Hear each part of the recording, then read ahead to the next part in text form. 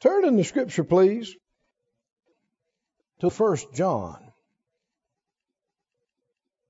1 John 4. And about verse 7, he said, "Beloved, let us love one another. For love is of God, and everyone that loves is born of God and knows God."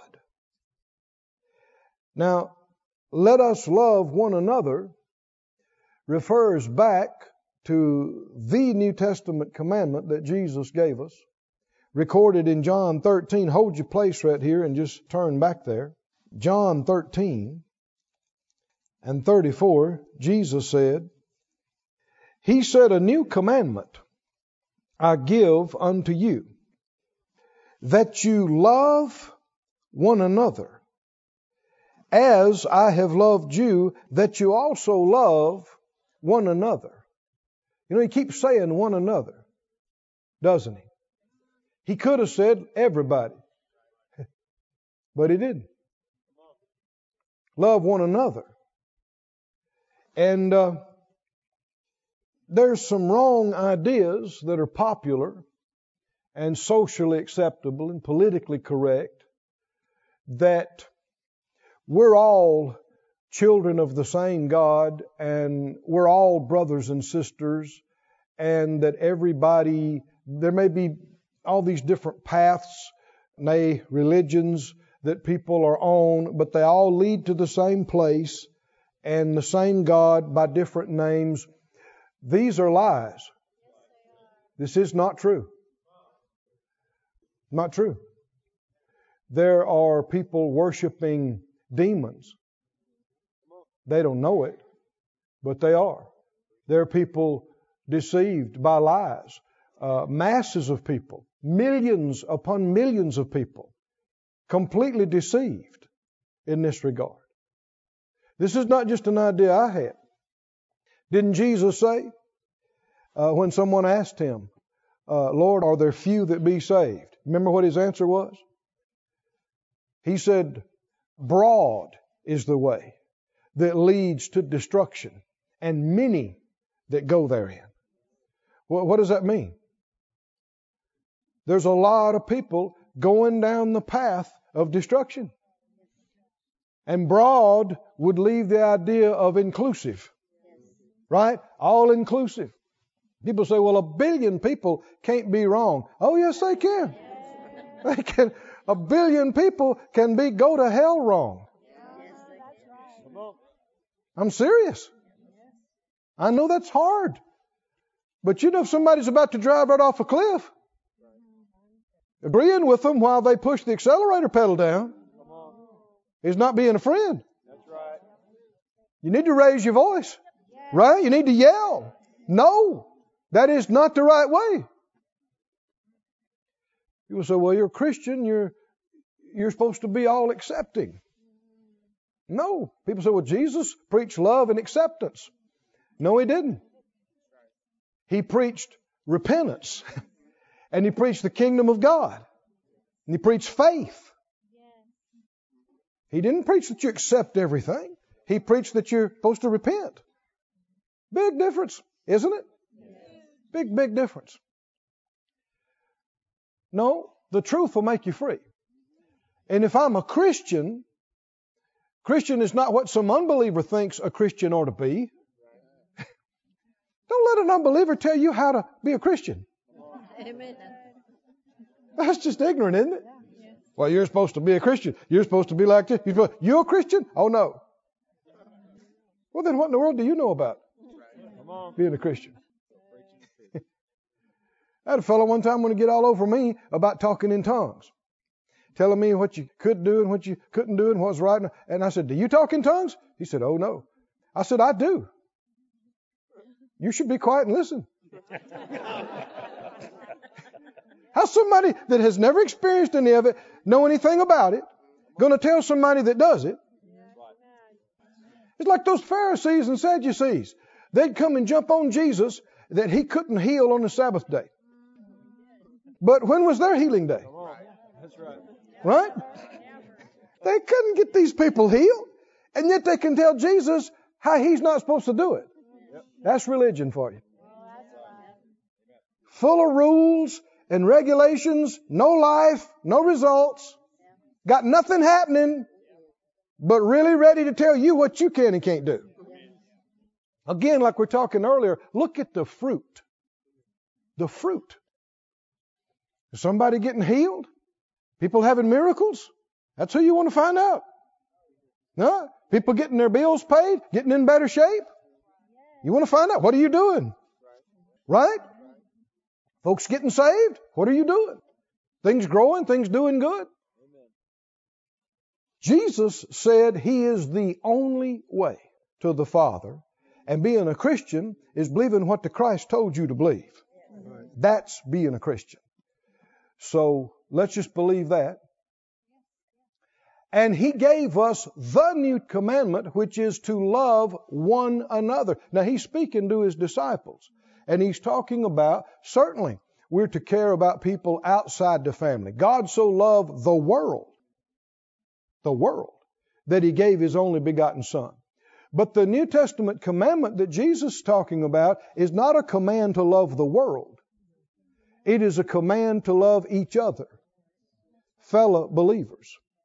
And by this would all men know. Now see, that gives you a confirmation of what we're talking about right there. Because obviously He's talking about another group, isn't He? This all men. Obviously there's folk inside and folk outside. A new commandment I give to you, that you love one another as I have loved you, that you also love one another. By this, by what? By us loving each other the way He loved us, all men will know that you're my disciples. If you have love, what? One to another, that being your brother, your fellow Christian. We're supposed to be so happy, so free, and treat each other so good that outsiders want to get in the club. And it's no wonder that the devil has worked so hard to keep us in strife and judging one another and fighting, because it takes away our sign of true discipleship. By what would all men know? Not by scripture quoting, not by talking in tongues. By what would all men know? How we treat each other, fellow believers. That doesn't mean everybody in your camp or in your denomination or in your group. How many believe in heaven you're not going to be going along the street and it's going to say Baptist territory for the next 40 miles? You're entering Catholic territory. No, there's not going to be any denominational sections of heaven. They're just one family. One. People put all kind of little labels and names, but they're not going to last. They're not going to last. It's real simple. I am born of God. If you are born of God, you're my brother. We don't have to agree on everything to be family. Do you? You got any relatives? Do you have to agree on everything to be family? But just because you disagree on something, you shouldn't say we're not family anymore. Whew, I saw some looks across the crowd. Brother Hagin, my father in the faith, used to say frequently, he'd say, we can disagree without being disagreeable. And you got to watch about pushing your opinion or even your belief. Have you ever read in Proverbs how it talks about numerous places about, one says, getting involved in affairs that are not yours is like taking a dog by the ears. How many know that's a good way to get bit? Grabbing a strange dog by the ears. And that's what he said, getting into a situation you don't know anything about and that he said, just like the wringing of the nose produces blood, forcing of wrath brings strife and anger. I mean, you wouldn't just go up and grab somebody's nose and go to wringing and twisting until the blood started coming out, would you? And yet, a lot of times people have just pushed and pushed something and pushed something and pushed something until people get angry and strife. Well, it's right. It's right. It's right. Yeah, something can be right and you not be right. Something can be true, but the way you push it and the way you try to jam it down somebody's throat can absolutely be wrong. And even if they need it desperately, and even if it is the answer and truth, doesn't mean you're the one to minister it to them. A lot of folks are just not ready for you. But there are some that are, right? And what you want to do is be available for the Lord to use you with the people that would receive from you, but particularly family and relatives don't always want to receive from other family and relatives. They would receive it from somebody else, but they wouldn't receive it from sis. And you and I need to be wise enough to know that. And how would that wisdom be manifest? By you shutting up, dropping it. Yeah, but they need it. Yeah, but that's not all there is to it. That's the answer is causing problems. Yeah, but that's not all there is to it. Had the Lord say this to me one time. You want to know how I found out some of these things? Should I tell all of that? Y'all are saying, yeah. One thing the Lord said to me some years ago concerning some of these situations, He said to me, Keith, He said, it's not what they need. It's not what you know. It's what will they receive. What will they receive? And the only way to know that is by the Holy Spirit. Folks get so legalistic, and it can be a lot of pride. And it's not just what you're saying. How many know how you say it is a great big deal. And if you come across acting superior and judgmental and talking down to folks, a lot of times they won't even hear what you're saying because of the way you're saying it. I've been in situations before where I knew I needed to say something that wasn't palatable. It wasn't necessarily what people wanted to hear. But I had learned over the years, I said, well, Lord, show me how to say that. And He not only showed me how, He showed me when. Sometimes it needs to be said and done, but here and now is not the place or time. If you try to do it here and now, it's going to be a disaster. And so the Lord will show you. If you wait on Him, don't be too quick to move. Don't be too quick to talk. And in order to do that, you have to discipline your tongue. If 2 nanoseconds after it crosses your mind, it comes out of your mouth, you have no time to intercept. And once it's out, it's out. You're like, I shouldn't have said that. It's already out. It's already having the effect. You're already dealing with the aftermath.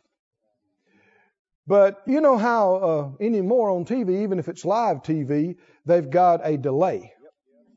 So if something happened, they got a chance to catch it. Well, you need a delay. From your mind to your mouth. You need to think. There needs to be pause. One moment. Let us examine this. We need to say this. This is the time. This is the place. It doesn't take that long, but just check. And that alone can save us untold strife and problems at home. That's my wife. I don't have to examine everything I tell. Well, just have problems then. Just have problem after problem. My husband, we're supposed to be able to, unload on each other. No, you're not. You're supposed to walk in love with each other. Walking in love means continuously taking into consideration what kind of impact and effect this is going to have on them. Not just that it's true and it needs to be said, how are they going to hear it? How's it going to affect them? And you know as well as I that we ourselves, at different times, you're more inclined to hear some things than you are at other times. Sometimes you've had a lot of other things going on and you're real tired and your patience is thin and it's just not the time to deal with that. And sometimes they are. Sometimes both of you are. That's a recipe for a big problem, isn't it? Let's be wise. Let's grow up. What is the love command? Loving one another. That's your fellow Christian. That's your fellow believer. That's the people in your house. That's the people in your church.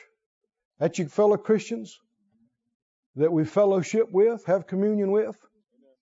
We're supposed to love each other the way Jesus has loved and does love us. And this is our primary witness. More than our preaching.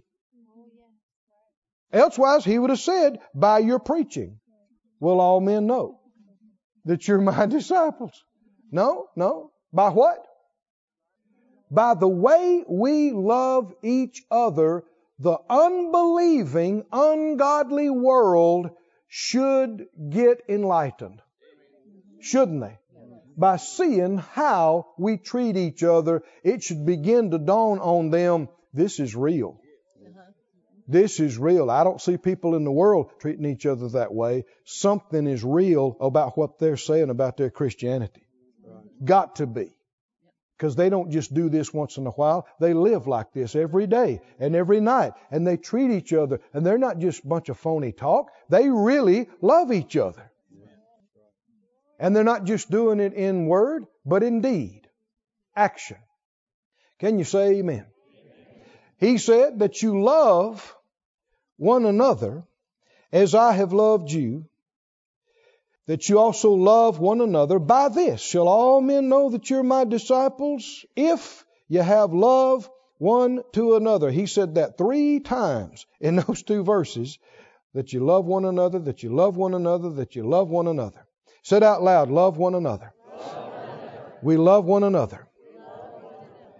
Now we've been talking about this love, that it is not what the secular world thinks of when it says love.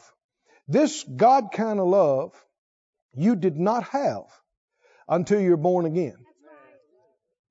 Romans 5 says this love has been shed abroad in our heart by the Holy Spirit. This kind of love the world does not have. You have to be born again to get this kind of love. And this love is not just a feeling. We've already gone over these things. This love is something you do by faith. You can love somebody and treat somebody great and not have the feelings. You can actually feel like doing something you ought not do. And you can push that aside and let the love that's inside you dominate you. It's not just a feeling. This love is not temporary. What people call love in the world is so fickle. They love you today. They can't live without you. And that can change by the end of the week. That can change by the end of the month. And people that loved each other so much they couldn't stay apart get to the point where they hate each other, want to kill each other. What happened? Well, you can't help who you fall in love with, and you can't help when you fall out of love, you know. It just happens. It just happens. It just happens. No. This is not the love of God. God is love. And He said, I have loved you with an everlasting love. He loved us while we were still His enemies. We were not giving Him warm and fuzzy feelings. Being His enemies, and He still loved us. He loved you before you were born. He loved you and laid all your sins and iniquities and mistakes and failures on Jesus before you were ever born. Hallelujah. He knows all the stuff you've done. He knows stuff you're going to do you don't know yet, and He still loves you. Amen. Not based on feelings. And it's never going to change. Never going to change. Somebody say, He loves me, with an everlasting love. Come on, say it again. He loves me with an everlasting love. Say it again together. He loves me with an everlasting love. Glory to God. This divine love that God is, forgives. This divine love gives. And we're going to talk about some other attributes as we go on. But go to 1 John 4. 1 John 4. Verse 7. Beloved, let us love one another, for love is of God. And everyone that loves is born of God and knows God. It is the principal indicator of a true Christian. Nothing is more an indicator of being a real Christian than this. Bigger than everything. Keep going. He that loves not, what? Doesn't even know God. For how could you not have any love and say you know God when God is love? Doesn't just have love, He is love. Verse 9, keep going. In this was manifested the love of God toward us, because that God sent His only begotten Son into the world that we might live through Him. That's love. Herein is love, not that we loved God, but that He loved us and sent His Son to be the propitiation for our sins. This divine love is not based on what you do for it. You hear people, you hear even preachers sometimes saying unscriptural things. Saying, well, the key to marriage is that love is a 50-50 proposition. Marriage is a 50-50, and there's a lot of give and take. And I know what people are saying, but that basic statement is not true. The implication is, I'll scratch your back if and as and when you scratch my back. That's the way sinners operate. Didn't Jesus say, if you love those that love you, you're not doing any better than the unsaved? This love, it's not 50-50. It's 100-100. Amen. And it's 100 if they only give 10. So you got to watch about pre-qualifying people for your love.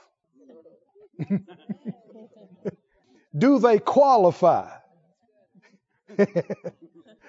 for me to love them?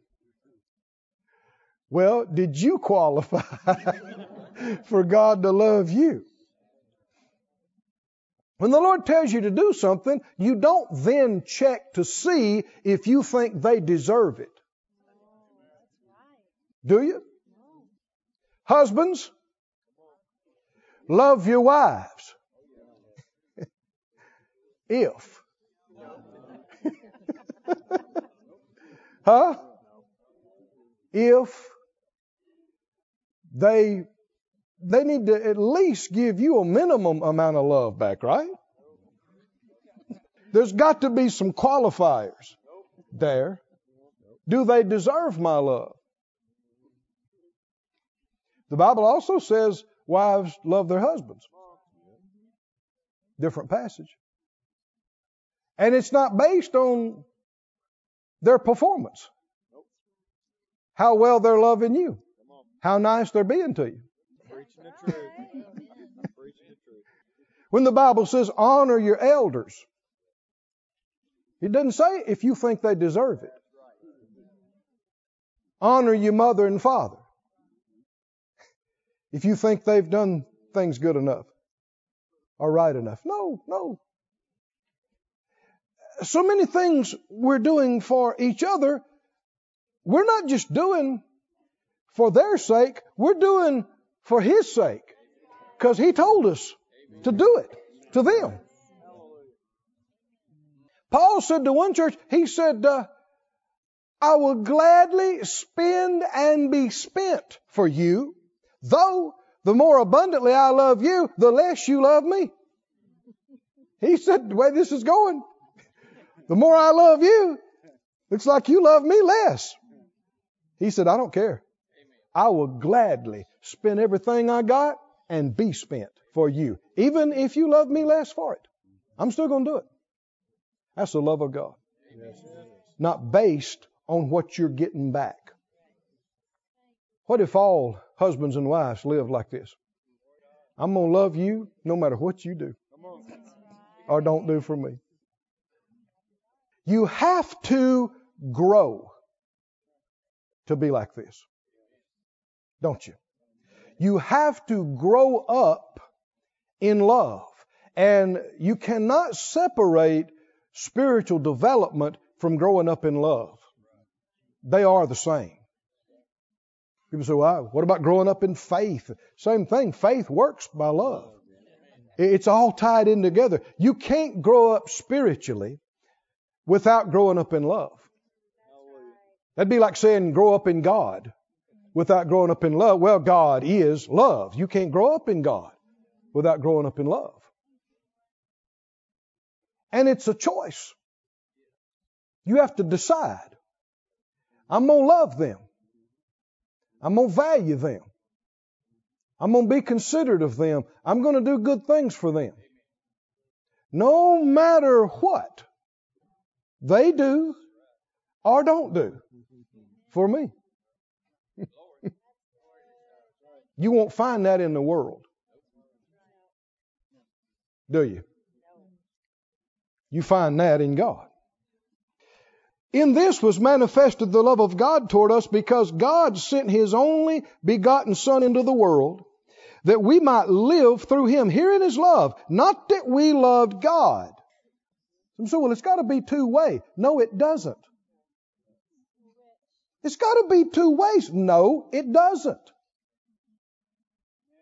They don't have to love you for you to love them. And until we get that, we'll be fleshy and spiritual babies. You can love them when they don't love you. You can love them when they hate you. Love them. Didn't Jesus say it? Love them that hate you. Can you do that? You can't. How are you going to do it? Not by your feelings. Not by your emotions. Not by what you're hearing and seeing. It's a choice. And you're not left to try to muster it up in your own strength. God gave us the love when we were born again. He put it inside us. It supernaturally enabling us to do this. So then it's a choice. Will I yield to what I'm seeing and hearing and my emotions and my feelings? If you do, you'll be selfish. Or do I yield to the completely selfless love of God that's inside me that will enable me to love like my Master loved the whole world and gave Himself. Somebody say gave Himself. Gave Himself. What was their initial response to Him giving Himself? They killed Him. Right? What'd He say? Father, forgive them.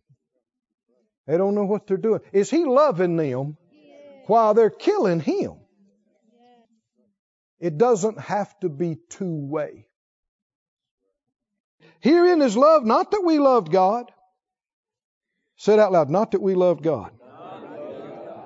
But that God loved, He loved us and sent His Son to be the propitiation for our sins. Beloved, if God so loved us, we ought also to love one another. If He's done that for us, He loved us when we weren't loving Him. He loved us when we were His enemies. We had animosity toward Him. Then when He's done that for us, we ought to love each other when they're not loving us. This is being God-like. This is being Christ-like. This is being mature. When you can rise above it. And instead of letting the slurs and even curse words or the jabs sting you and barb you and hurt you, you just rise above it and you just smile and say, well, I don't care. I love you. And not just let it be religious jargon, let it be from your heart. Because you really do. It's a choice. I'm doing this and I'm doing that. Yeah, well, when you get through, I'll be right here. And I'll still love you. That's Christ-like. Isn't that the way He is? His kids run all over the world, do every crazy thing, disobey Him, rebellious, defile themselves.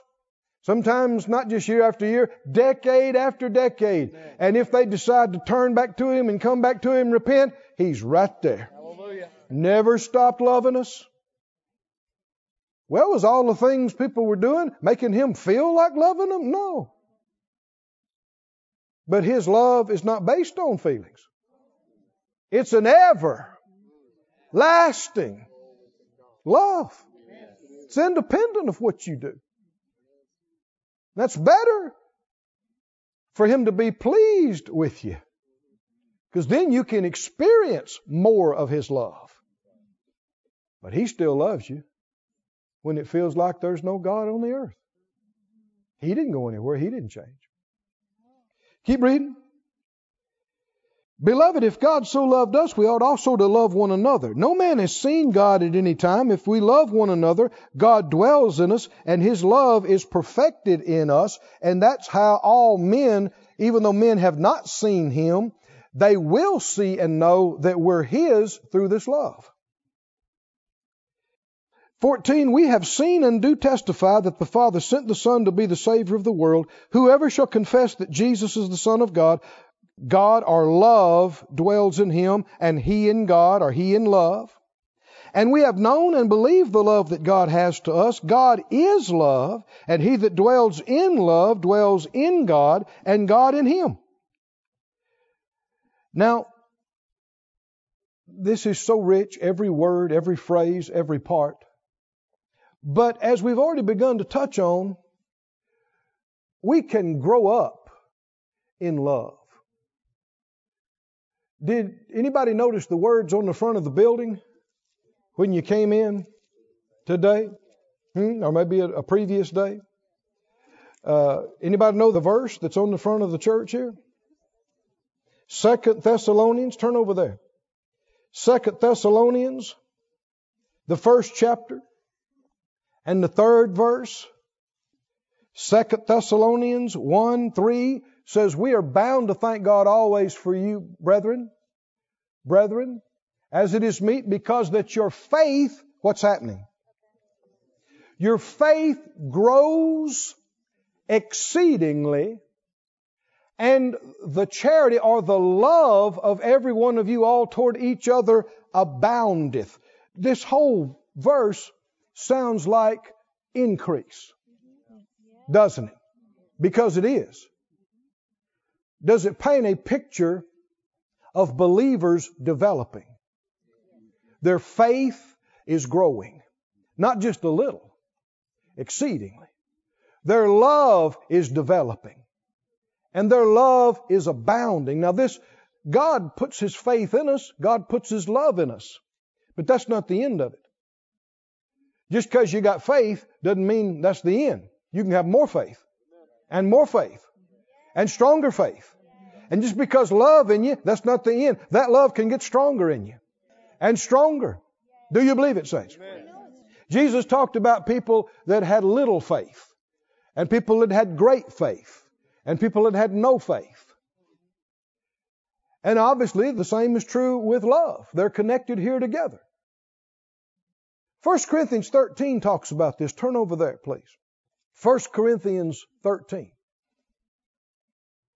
This love, this divine love, is a love that never fails. It's a love that is everlasting. It's a love that forgives. It's a love that gives and keeps on giving. It's also a love that grows. A love that grows. In 1 Corinthians 13,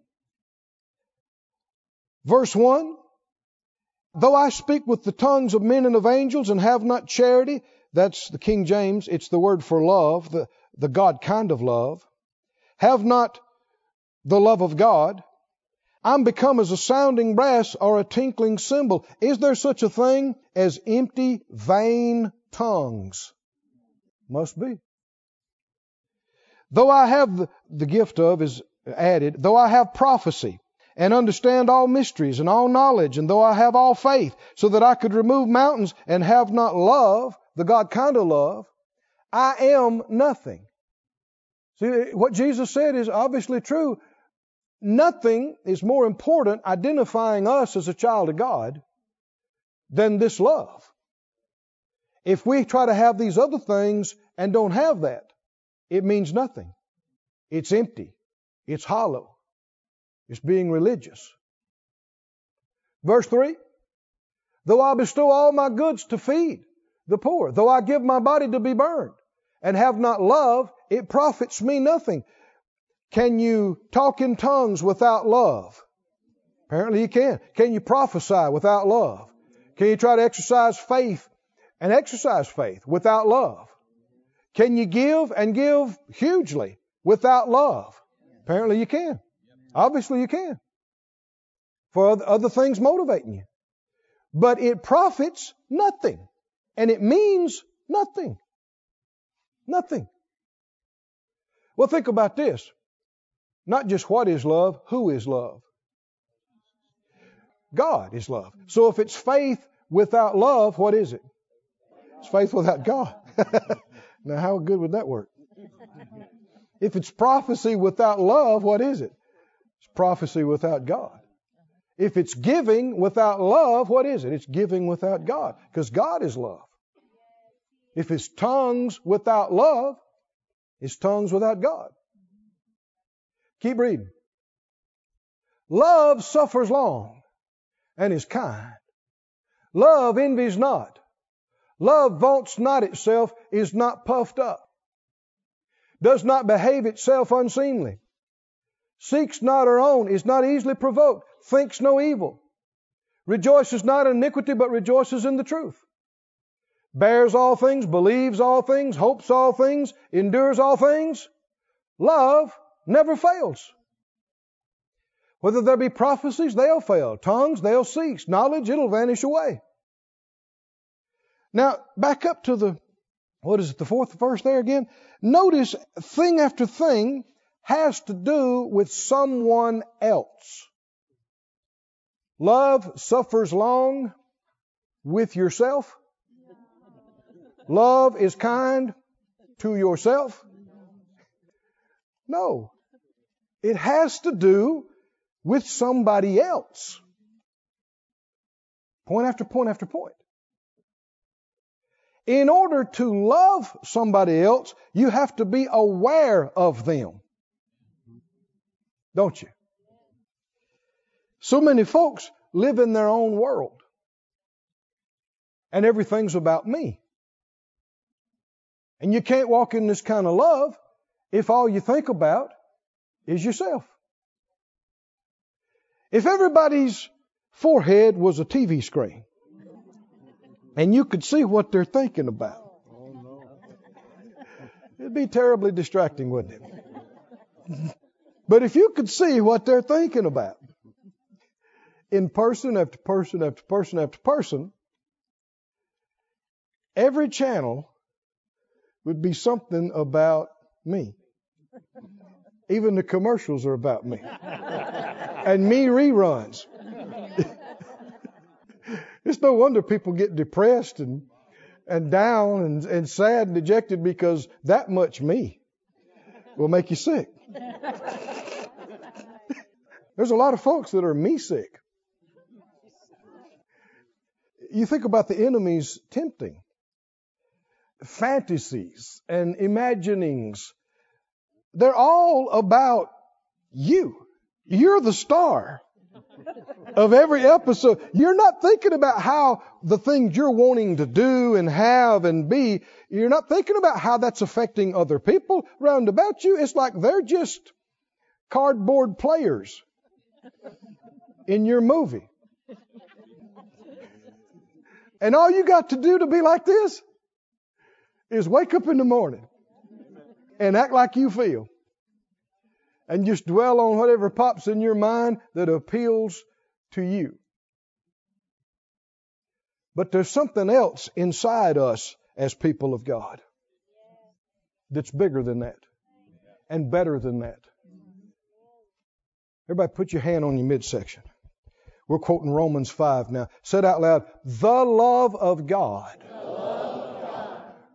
The everlasting love of God. The divine love of God. That never ends. That never fails. Is in my heart. By the Holy Spirit. In me. Every day. Every night. Everywhere. It's in me. Hallelujah. It's in me. Which means I can love like God. I can love like Jesus. Because He's put some of His very own love in me. Is it true? Hold your place there and go back to Romans 13:10, and see if this sounds like what we just got through reading. Well, let me read Corinthians and then read that again. Love does what? It suffers long. With who? Somebody else, right? Not yourself. Love is kind. With somebody else. Love envies not. Somebody else. Love vaunts not itself in front of somebody else. It's not puffed up. It doesn't behave itself unseemly with somebody else. To me, the central phrase of this passage is, seeks not her own. Seeks not its own. If you're not seeking your own, what are you seeking? Somebody else. Right? Somebody else's. This is what distinguishes us from the world. This is what makes us different. Not all the stuff that people have thought. This. And if we don't have this, all the other stuff is meaningless. Not my words. With that in mind, Romans 13:10 says what? Love works what? No ill to his neighbor. Therefore, love is the fulfilling of the law. Look at the Amplified on that, please. The Amplified. Love does no wrong to one's neighbor. Now, neighbor means nearby. And if you take that to the New Testament command, sure, this applies to whoever you happen to be around, but the New Testament commandment is specifically to whatever brothers and sisters you're around. But it does no wrong. Never hurts anybody. So it meets all the requirements and is the fulfilling of the law. Somebody walking in the love of God, you don't have to quote the 10 Commandments to them. They would not kill their brother because that would hurt their brother. And they wouldn't do anything that hurt their brother. They're not going to take their brother's spouse away from them because that would hurt them. They're not going to lie to their brother. Why? That would hurt them. You don't have to tell them the 10 Commandments. Because not only are they not going to do those 10 things, they're not going to do anything that's going to hurt my brother. That's right. The thing that ought to bother us the most, more than anybody's rules about holiness and right living, the thing that ought to bother us the most is when we think we've hurt somebody. We think our actions have been calloused or uncaring. We've made somebody feel bad about themselves. We've caused somebody to lose confidence. We've caused somebody to look bad in front of other people. Or this ought to be the thing that cuts us in the heart. And if you're a child of God, it does. Now you can be so carnal that you don't pay attention to it. The Bible talks about your conscience being seared. Just like you can callous your hands with either working and friction and building up calluses or through scarring. They can become, what's a callus or a scar? It's thick and it's insensitive, it's unfeeling. And even though you're a child of God, your flesh can be so calloused that you just hurting people right and left and don't even notice it and don't care. But if you'd stop for a few minutes, if you're really born again, if you'd stop and check your heart, it's bothering you. And you do not want to override that. Friends, is there anything more important to us than the New Testament commandment that the head of the church gave us? There's not anything. How do you do that? Let the Spirit of God check you. I know there was a couple of times just this last week. I'm seeing a lot of ministers and a lot of things going on. And I said something to a person passing by, and I went by and was doing some other things. It kept coming up in my heart. That bothered them. They didn't know what that meant. And I've learned, you don't just let stuff like that slide. I went and found them. I said, I didn't mean that. I mean this. I could just see their face just changed. They're good. They're fine. So now they're good. I'm fine. You don't want to get to where things like this don't bother you. If you do, your conscience is getting seared. And you're very carnal and unspiritual. The Lord will let you know. You don't have to second guess everything and just run around asking everybody, did I do anything wrong? Did I say? No. No. All you got to do is when something comes up to you, the Spirit of God brings something up to you, don't ignore it. Don't ignore it. Go and ask. Call. Check. See. Apologize if you need to. Make it right if you need to. Right? Why? That's loving your brother. Like Jesus, it's not based on what they do or don't do. You just love is not going to do anything that hurts them or takes away from them. If you find out that something that you're doing is getting in their way, hindering them, taking something away from them, that ought to bother you. Shouldn't it? That ought to bother you. And the law of Christ is that instead of us perishing, what was Jesus willing to do? He was willing to get in our place. Amen. Right? And take the sin and bear the punishment of it so we wouldn't have to. That's the love that's in us. That's right. Yes. Okay, somebody said that's the love that's in me.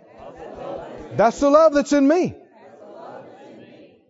That means when you see something is costing your brother and hurting your brother, that's time for you to step up and say, no. Now I'll do something else. Here, you have this. You take this. If it's going to cost somebody, let it cost me. Is that what Jesus did? And not just do it because you're trying to be holy. Do it because you care. And you don't want to see them hurt. You don't want to see it cost them. Love works no ill to his neighbor. Therefore, love is the fulfilling of the law. Is this a hard thing? Is this a thing that'll depress you and make you unhappy? No, Jesus told us it's the key to fullness of joy.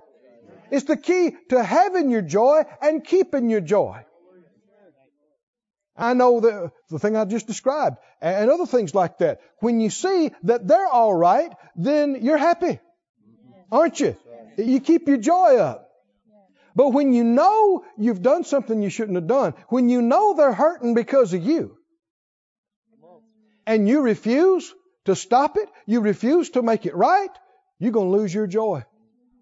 You won't be. You may try to act happy and go on, but you won't be because inside it's chewing on you. It's bothering you. The key, Jesus said, to fullness of joy is keeping this commandment. Loving one another like He loved us. Back to 1 Corinthians 13. Verse 11 is not a separate subject. This flows together, doesn't it? He's talking about love and what love is and how it acts and reacts. And right in the middle of this, he says, when I was a child, I spoke like a child. What's this got to do with love? Everything. When I was a child, I spoke as a child. I understood as a child. I thought as a child. When I became a man or mature, I grew up, I put away childish things. How does a child think? They live in a magical place called Meville. Don't they? Yeah. They're not aware of world affairs. They're not aware of current events in the country there. And little ones, particularly little ones, they cry in the middle of the night because they get a little too warm. It never crosses their mind that you might be sound asleep and that this is disturbing you. Never enters their consciousness. Because they live in that magical place called Meville, where nothing matters except me. What I think, what I feel, what I see. Ooh, pretty. Hungry. Uncomfortable. Smelly. They don't care if you were right in the middle of your favorite whatever. They don't care. Never crosses their mind. And that's normal for a little baby. Not for a 10-year-old. Not for a 16-year-old. And certainly not for a 65-year-old.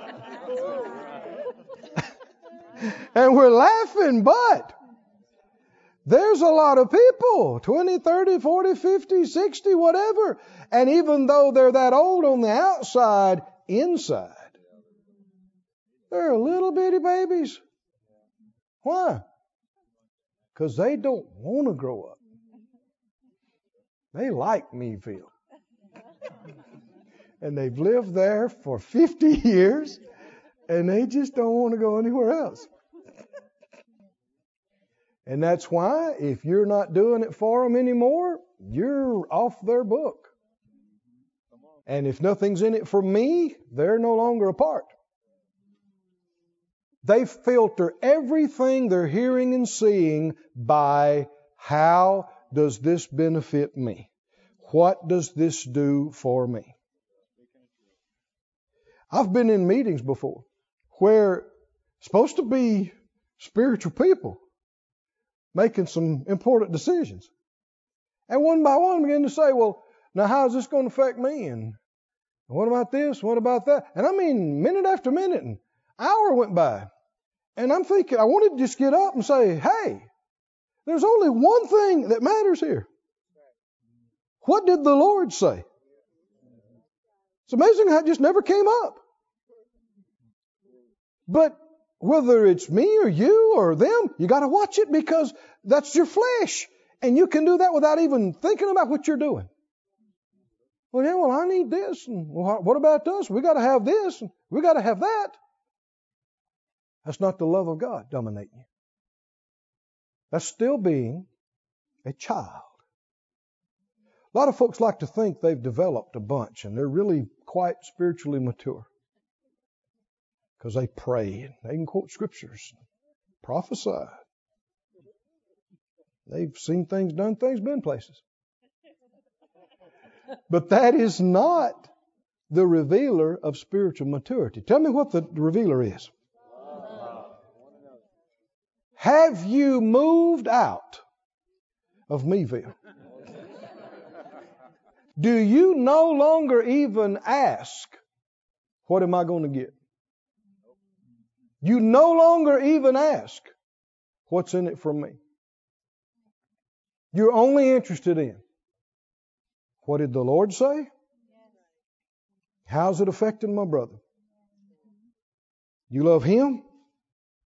And you love them. And can you see that when your love has grown like this, there's something else that has grown right with it. Your faith. Why can you be so selfless and unconcerned? Because you are absolutely convinced God's going to take care of me. I don't have to fuss about this. I don't have to split hairs and fight over pennies. Take it. Abraham is the father of faith, isn't he? You remember him and Lot out there?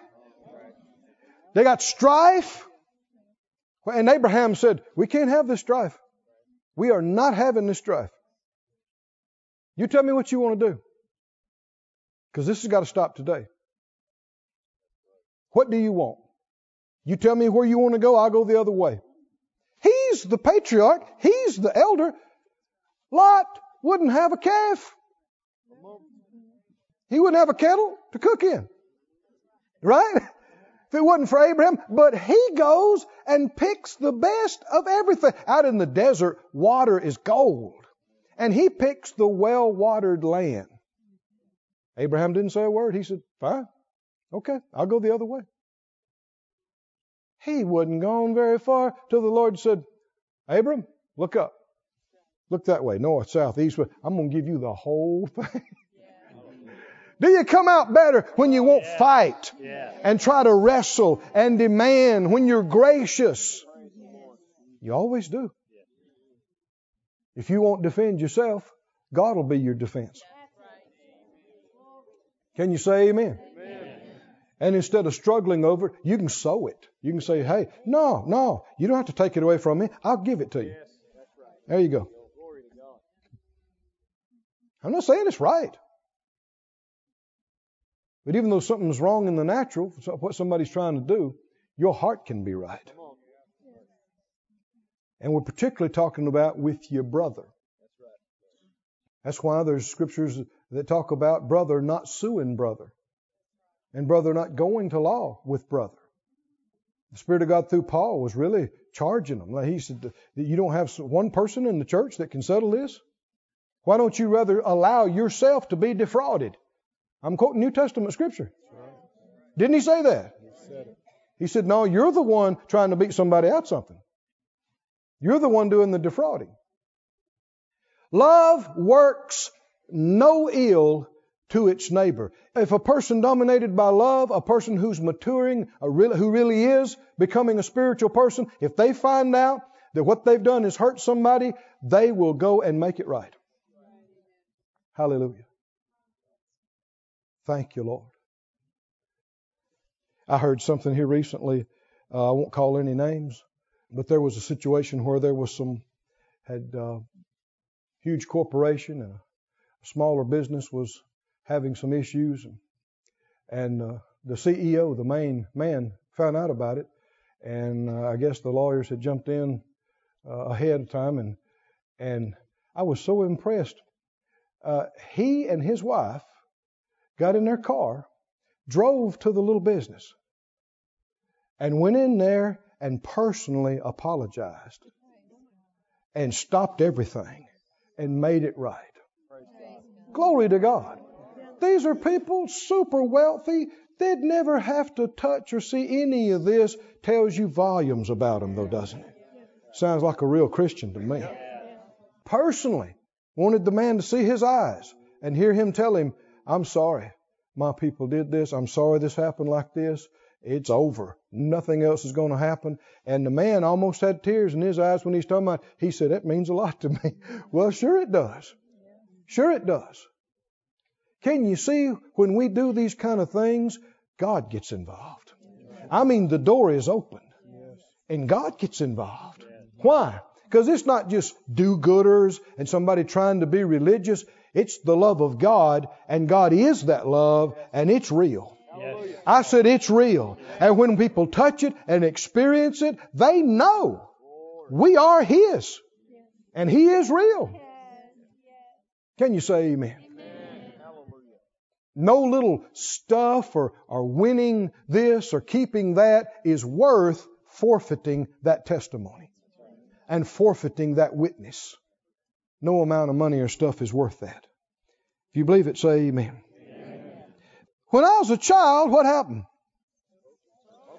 I lived in Meeville. I spoke like a child. Mine.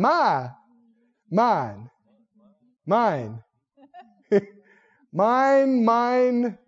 Mine. Think about mine, talk about mine, seek mine, mine. This is the indicator of childishness, immaturity. I understood like that. I thought like that. But when I became a man, when I grew up, I put those childish things away. It is liberating to forget about yourself. Thank you for those 2 amens and those 3 nods. The devil tries to convince you that if you really did this, you're going to be so unhappy. Because the thing that'll make you happy is you getting what you want all the time. It's not true. It's the opposite. You can win and get and get and win and get and win and accomplish. And you might be externally happy for a little bit, but it won't be long. You'll sit down and everything, it gets old and everything is just stuff and nothing can satisfy you and give you joy on the inside. But when you are genuinely used to express and manifest the love of God towards somebody, and a burden is removed off of them, and they feel loved and valuable, then you begin to tap into some of God's very own pleasure. It pleases Him. And when you're used of Him to do that, you will sense His pleasure. And you will live in His manifested love, and your joy will be full. We'll be full. We'll be full. Go back to the 3rd chapter of 1 Corinthians. This whole book actually deals with this. 1 Corinthians 3. He said, Brethren, I could not speak unto you as unto spiritual, but as unto carnal, even as unto what? Babes or babies. This is talking about little babies in Christ. Now, this is 1 Corinthians. 1 Corinthians 12 is in 1 Corinthians. Talking about all the gifts of the Spirit. They had so many gifts and manifestations of the Spirit that he had to give them instructions. Right? About how to let them operate. I'm sure they thought they were spiritual giants. And he says, you're such babies. Gifts of the Spirit alone don't indicate maturity. Don't indicate that you've grown up a lot. A baby can be used in the gifts of the Spirit. He said, I fed you with milk and not with meat. For hitherto you were not able to bear it, neither yet now are you able, for you are yet carnal, which is another way of saying little babies. And he talks about how he knows they're carnal little babies, spiritually. For there is among you what? Envying, and strife, and divisions, which is the proof positive that you're a little baby, haven't grown up, and you're carnal. Why? Why would you be envying? Why would you be envying what somebody else has got? They got the position. They got the thing you wanted. Why would you be? Because me wants it. Right? Me, I wanted that. I've been wanting that longer than they've been wanting it. It's not fair. Now let's just stop right here. Is this person envying? Are they glad at all for what has happened to their brother? No. Which shows total babyishness. Being an infant. Envying, strife. You can't have strife when you're not concerned about what you're going to get.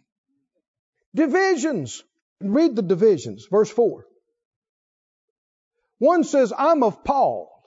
Another says, I'm of Apollos. Are you not carnal? Why? What are they saying about Paul? That's my man. My bunch. Well, we're Apollos bunch. He's my man of God. This is my church, my people, my doctrine, my bunch. Well, you can have that. We're Peter's bunch. We're Paul bunch. See, it's a pride over and an emphasis over my church better than your church. My preacher better than yours. My doctrine's better than your doctrine. My faith stronger than yours. Na na na na na na. What is he saying? This is the absolute proof that you are a little bitty baby. And because of that, there's a whole bunch of things I have not been able to share with you and give you. I've only been able to take the bottle and warm up the milk a little bit and put it on and go, okay. Don't get choked. Can't eat any solid food. You think Paul could have given them some solid food? But they couldn't handle it. Why? Not walking in love. And you'll see it comes back to fears of every kind. Why would you envy? Because you're afraid if they get it, I won't be able to. If their group gets to be center focus, my group will lose its importance. We don't want this group to get bigger than us. What if their church gets bigger than ours? What if their man of God used more than mine? No, mine's best. It's fear-based. That somewhere or another you're going to get left out, you're not going to be as important, you're not going to be as seen. Can you see this, saints? You remember when Moses was leading the people of God, and he came to God, he said, Lord, this is too big for me. I got to have help. And he said, okay, I'll take the spirit that's on you, and I will put it on, what did he say, 70 of the elders. And so he told the names and the people, and 2 of the individuals, who were the Eldad and Medad, were not in the bunch, but the Holy Ghost came on them anyway, and they started prophesying, and Joshua said, hey, them guys prophesy down the camp, and they're not fully Moses certified and approved. And Moses said, don't you envy because of me. I wish God had used everybody and put His Spirit on everybody. Isn't that the right kind of heart and attitude? Wish God used everybody. Man, their church is twice as big as yours now. What do we say? Glory to God. That means people are getting saved. People are coming in. Right? Let's throw ours in another gear. Not a competition, just an inspiration. Not a comparison. Just thanking God. Go back to 1 John 4 in closing. When you grow up in God, you grow up in love. When you grow up in love, you leave Meville. And you just quit thinking about what you want. It's actually a dying process. Crucifying the flesh. Because your flesh will go, what about me? What about me? What about me? And you go, where's that nail? Boom. Oh, what about me? Boom. What about me? Boom, boom, boom. Shut up. What about me? Boom. What about me? Boom. What about me? I know it sounds funny, but you got to do it. Crucify that. Because if you don't, it'll mess up your relationships. It'll keep you from being promoted and used of God. You can't always be thinking about, well, what am I going to get out of this? He said, verse 16, we have known and believed the love that God has to us. Did God love us this way? He did. When we were His enemies. Not based on us doing anything for Him. He just loved us because He chose to do it. He that dwells in love dwells in God, and God in him. And herein is our love made perfect, that we may have boldness in the day of judgment, because as He is, so are we in this world. That is a gigantic statement, isn't it? How is He? He is love. The everlasting love. And what about us? Oh, somebody needs to read this out loud. As He is. So am I. In this world. We just got through reading more than once. It said God is love. God is love. God. How is He? What is He? He's love. What are we? Love. Say it out loud. I am love. The love of God. In this world. See, that above everything is the proof that we are His and His disciples and that He is real. It's not some twisted, holier than thou religious thing. It's a genuine valuing of somebody other than yourself, and a genuine caring and a willingness to sacrifice for their sake, right? And a growth beyond thinking about yourself all the time and what I need and what I want. I don't claim to have totally arrived. But I know, and as the years have gone by, I just think less and less about myself. And it's freedom. It's joy. I get up and I'm thinking I'm going here to minister to these folks. I'm going here. I never think about, are they going to give me anything? Are they going to treat me right? Or am I going to get that? I refused to think about that even years ago. And it would keep coming up and I just cast it down. And after a while, you get where it don't even cross your mind. And so then when they do something for you, it's like a surprise. It's like, whoa, look here. I had a fellow look up to me. He said, well, Brother Keith, didn't you think we'd do something? I said, okay, I just wasn't thinking about it. Thank you. Certainly. But when you're not always imagining what they're going to do for me, then if they don't do it, you're not disappointed. Or depressed. Why didn't they do that for me? That's not the question. The question is why you think you deserve it. Why do you think they owe it to you?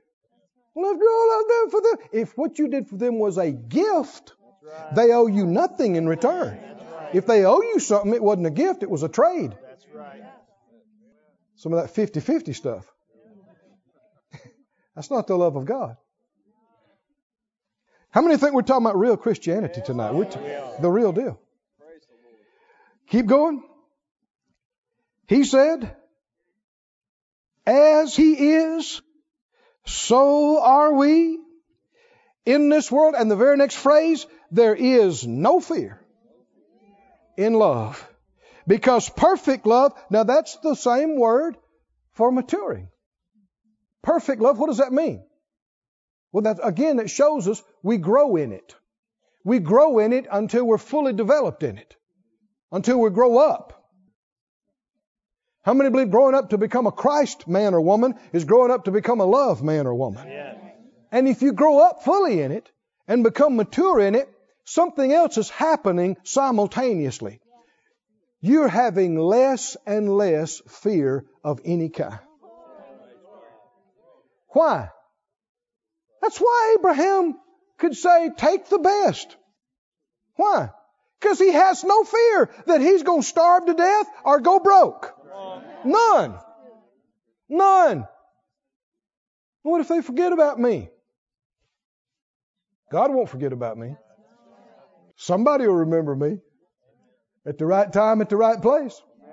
See, all of the reason people stay bent out of shape, the reason they stay so worried and so vexed and so depressed is all fear-based.